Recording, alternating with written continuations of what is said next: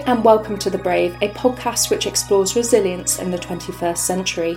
Episode to episode, we uncover how systems, people and places can be adaptable and robust in an age of constant change and upheaval. This week, we have a very, very special guest on the show. Probably one of my favourite people in existence, and it's actually it's Mother's Day here in the UK, and it's actually my mum we're going to be speaking to. Now, if you're listening in the future, this date today is, oh god, this is testing my date knowledge, it's Sunday the 22nd of March, it's in the 20s of March, and it's kind of in the middle of the coronavirus pandemic, which is happening and hitting the UK really hard. And I actually put a tweet out asking kind of listeners what they wanted to hear about. And a lot of people talked about how to cope with what's happening in the world around them and the effect this kind of social isolation, social distancing is having on people's lives, and how to deal with anxiety and catastrophic thinking. And my mum is actually a counsellor and has years, she'll talk about her experience, but she has years of experience counselling people who deal with anxiety, who have anxiety. And I just thought, it's Mother's Day, I wanted to chat to her anyway, and she has so much knowledge on this subject, and I really hope that she is as helpful to you as she has been to me throughout my life. We'll get stuck in.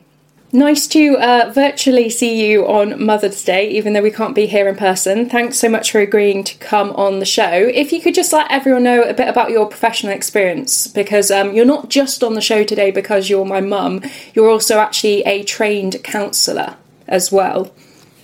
Yeah, hello Bethan.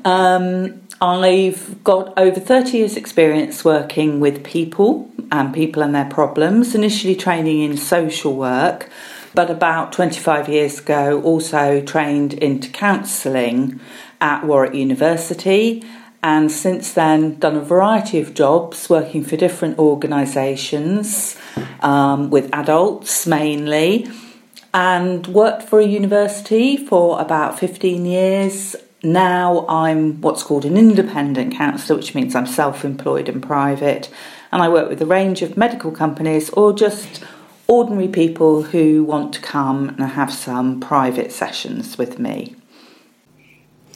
So today what I'd really like to talk about is looking after your mental health while social distancing. Obviously, this is something many people, if not everyone, is experiencing at the moment. And I did a quick kind of Twitter, Instagram poll and asked for people's questions on this subject. And you're obviously my mother, so you were kind of available to me, so I could call in a favour, and also had experience kind of in this arena. So I guess kind of the first question we got from people was how to cope with kind of catastrophizing things and anxiety of, the complete unknown. We don't know what's going to happen. And I think a lot of people are focusing mentally on the worst case scenario, and that can feel really overwhelming. So what can people do in that situation? Well, I'm drawing on my experience of working with a lot of people with different forms of anxiety, and I've also trained as a cognitive behavioural therapist. And a lot about catastrophizing is about worrying, but it's about negative thinking, and it's a form of negative thinking. So I'm going to ask you a question, Bethan. Currently, in today, with all the issues and problems we've had, firstly Brexit, but now possibly even more worrying for people, this virus, is what kind of catastrophic thoughts might people have, might you have? I guess for me, I've been really worried that you and Dad are going to get sick and potentially die. That's something kind of feels a bit weird saying this to you now, but that's something I've been thinking about a lot and being quite upset about, because I literally cannot control that. I can't be there with you. I can't help you. That's also really hard. I don't know when I'm going to see my friends and family again. Also, I'm worried about my job, obviously, like many people. I'm lucky the company I work for is in a good position, but I think it's just natural to, again, the worst case scenario I keep on jumping to. Like, what am I going to do if this happens, if the food runs out, if I lose my job, if you and Dad die, all of that kind of thinking. Yeah, that sounds really common that everybody would have in these circumstances, including myself to a level. So the broad anxiety is the world's going to collapse and we're all going to die. It's a doom. And that's quite stark and quite black and white thinking. But you're going to the end game. And often anxiety and worry and catastrophising is a bit like saying, if I worry a lot about this, I'm preventing it. I'm keeping everybody safe. I'm helping. But the real negative consequences is it lowers your mood and can make you feel hopeless, helpless. What's the point? So you need to argue, because the biggest thing to remember is that negative thoughts aren't facts. They're just thoughts. Sense. They're thoughts you have, like emotions. They're real to you, but they're not absolute facts. And so people say, I can't stop my negative thoughts, they come all the time, but I'm saying, actually, you can argue back a bit better with them. So you've got a thought, I'm losing my job, everyone's going to die, people I know will die, it's going to be horrible. And I'm going to say, what exactly is the probability of those going to happen? But I guess I don't know. That's part of the problem. It's like so up in the air. You don't even know. I mean, the probability is probably low, isn't it? Generally speaking. So what we know about the virus so far, factually... You're not guaranteed to die even if you get it, I guess. Okay. So you might lose your job and you might die. The probabilities are not impossible. None of it's impossible, because we all know at the end of the day we're all going to die anyway. So that's a fact anyway. But it's true. None of us are immortal, and I haven't met them. But if either of those terrible events were to occur, and you see them as absolute catastrophes,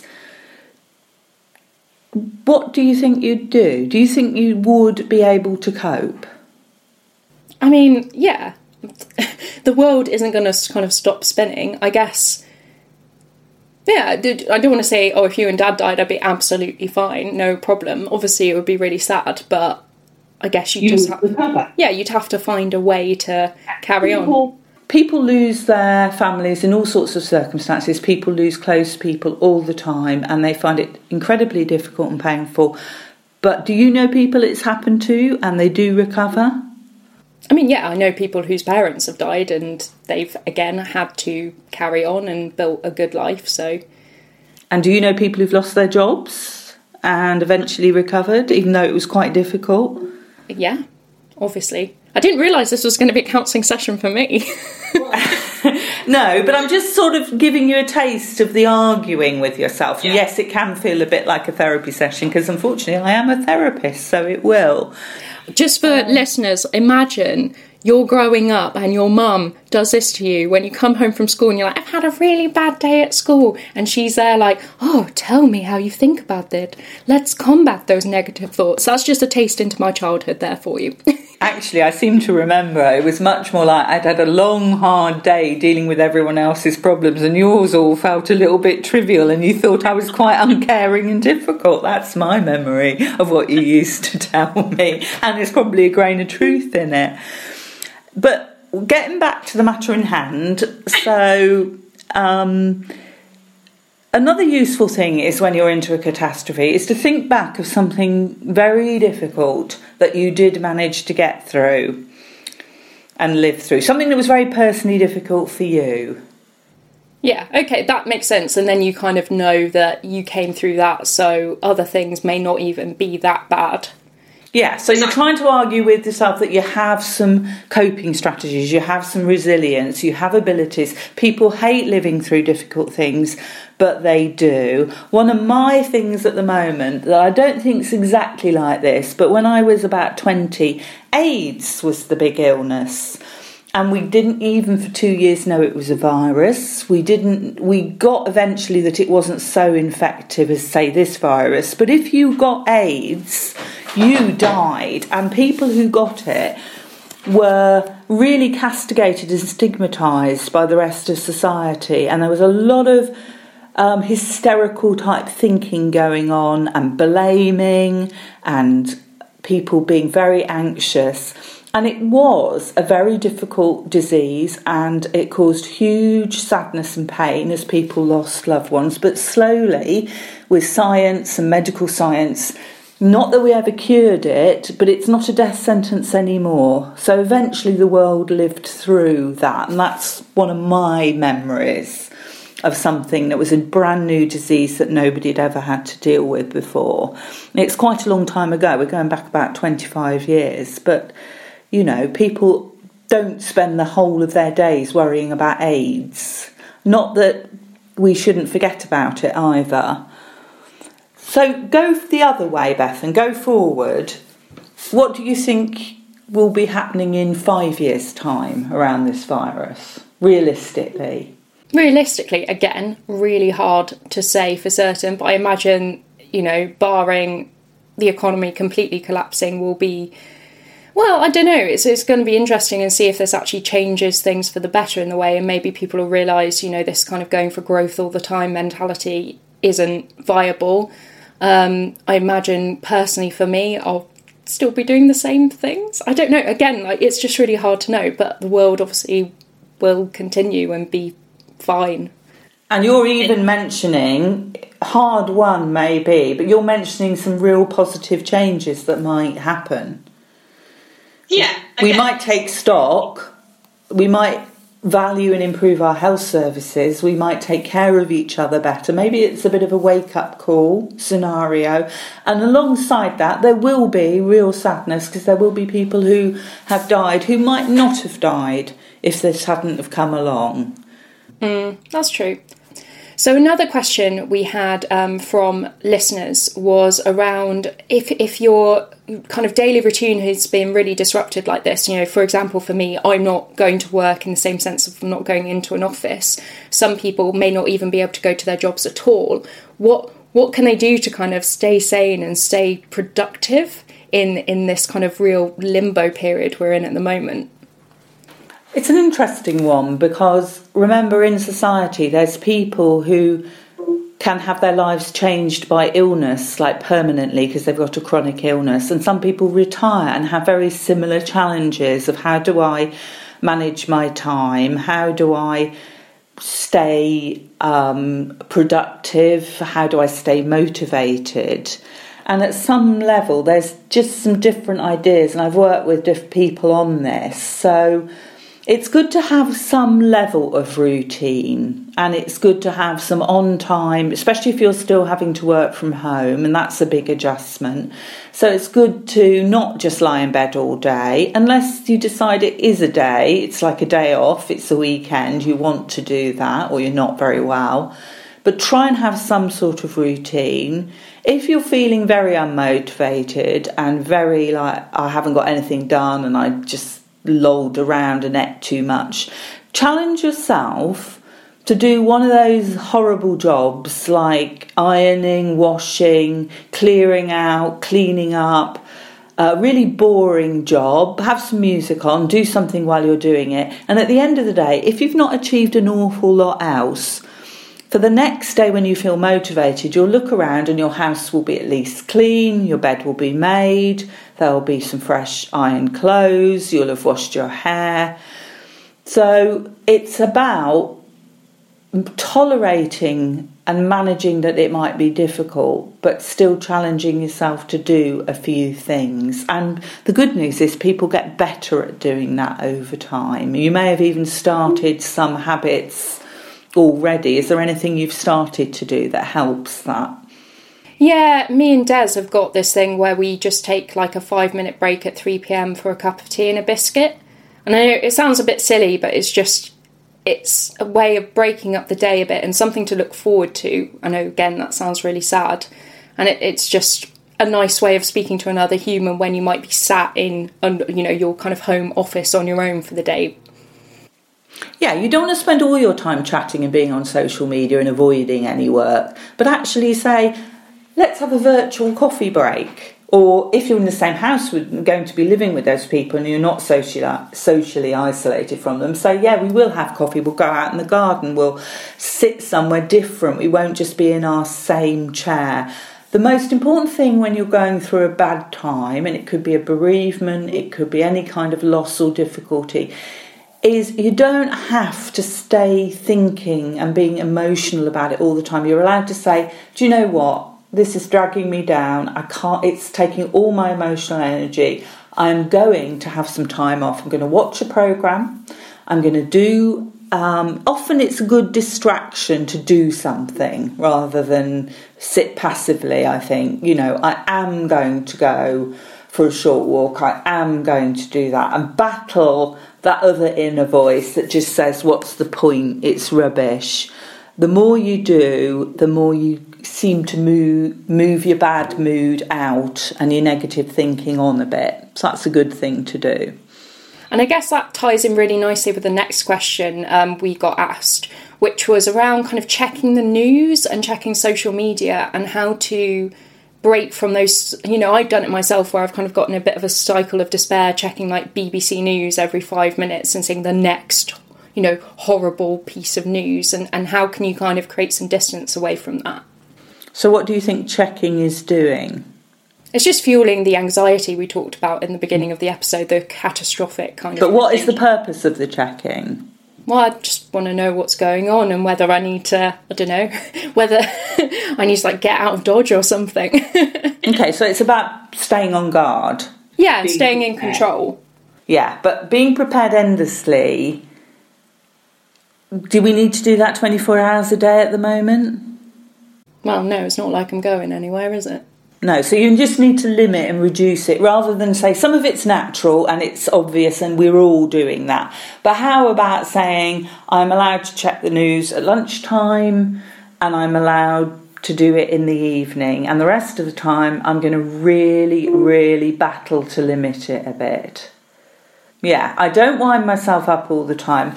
Another really important question when you're about to check and you pretty much know what it's going to be, except you're going to see a death count, potentially that's what we're watching, that going up and up and up. Remind yourself, people die of lots of things, so they're not really showing us how many people would have died against how many more.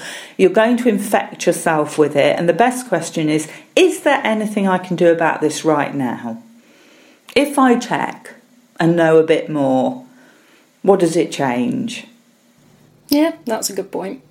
And I guess kind of on the social media side, so for me, I found it a bit two-sided. So I found Twitter in particular has been pretty depressing just because people are kind of winding each other up about it and being like, well, your statistical model for how bad the mortality rate is going to be is flawed. It's proper petty Twitter stuff.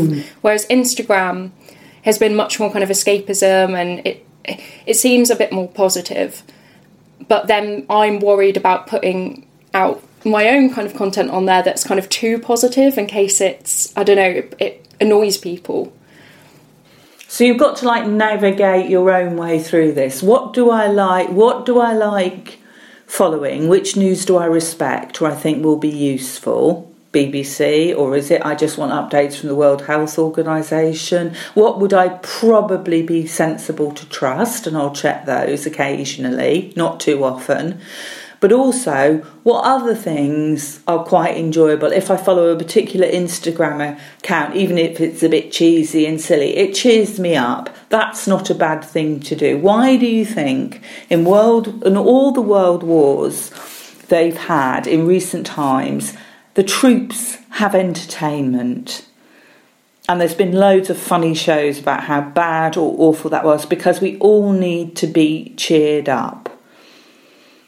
And we can't endlessly stay miserable. It is too horrible, and we are allowed to have some. What's the word? I can't think of the exact word. Where you're allowed to escapism. We all need some escapism. Because we still have to come back and we will still deal with reality, but everybody's allowed to do that. It's not a negative thing. And yeah, you do run the risk of having some people say, well, you're all right, I'm in this terrible place. And I think that's a bit inevitable. But we all know that people have had lots of personal catastrophes in their lives. And we will, let's hope we'd all be really, really sensitive to that and be supportive.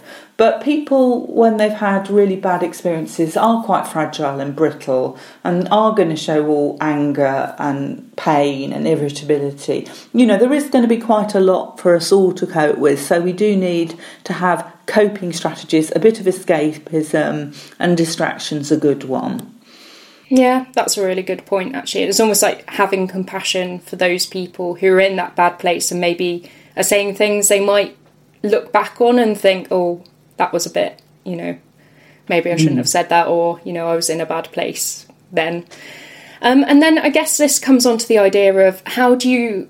So we've got this idea of kind of isolation or social distancing, but people obviously really want human connection and to be talking to other people, and I think some people are a bit worried they're just going to become really cut off from social life, friends and family. So is there anything people can do about that feeling? I don't know, really. I think, again, it's going to be very, very interesting what we all think at the end of this. I think we'll all cope and be more resilient than we feel. Some people better than others, there's no doubt about that. Older people get used to more time and don't want to go out so much. I think younger people are going to struggle because you like, when you're younger, to be out and about in groups and have a good social life. It's much more important, but we're all going to struggle at some level, and I think we're all going to get a little bit insular, and we may have to come out and rehabilitate ourselves towards each other, and we may even lose some social skills along the way. However, what you've got today, which you wouldn't have had, say, if I was your age, was, we did have the telephone, and people used to telephone each other an awful lot and spend hours on the phone. But I do remember that parents used to get angry with teenagers for being hours on the phone, because that's the only method we had of contacting each other when we weren't together, kind of out or in, and we probably didn't go out as much then. So... yeah, it's going to be just an interesting one, and we're all going to find different parts of it tough. But I bet already people are joining internet groups. I go almost weekly to, this makes me sound so old as well, Bethan, but I'm going to say it, to a quiz team, and I love the social interaction and the fun around that.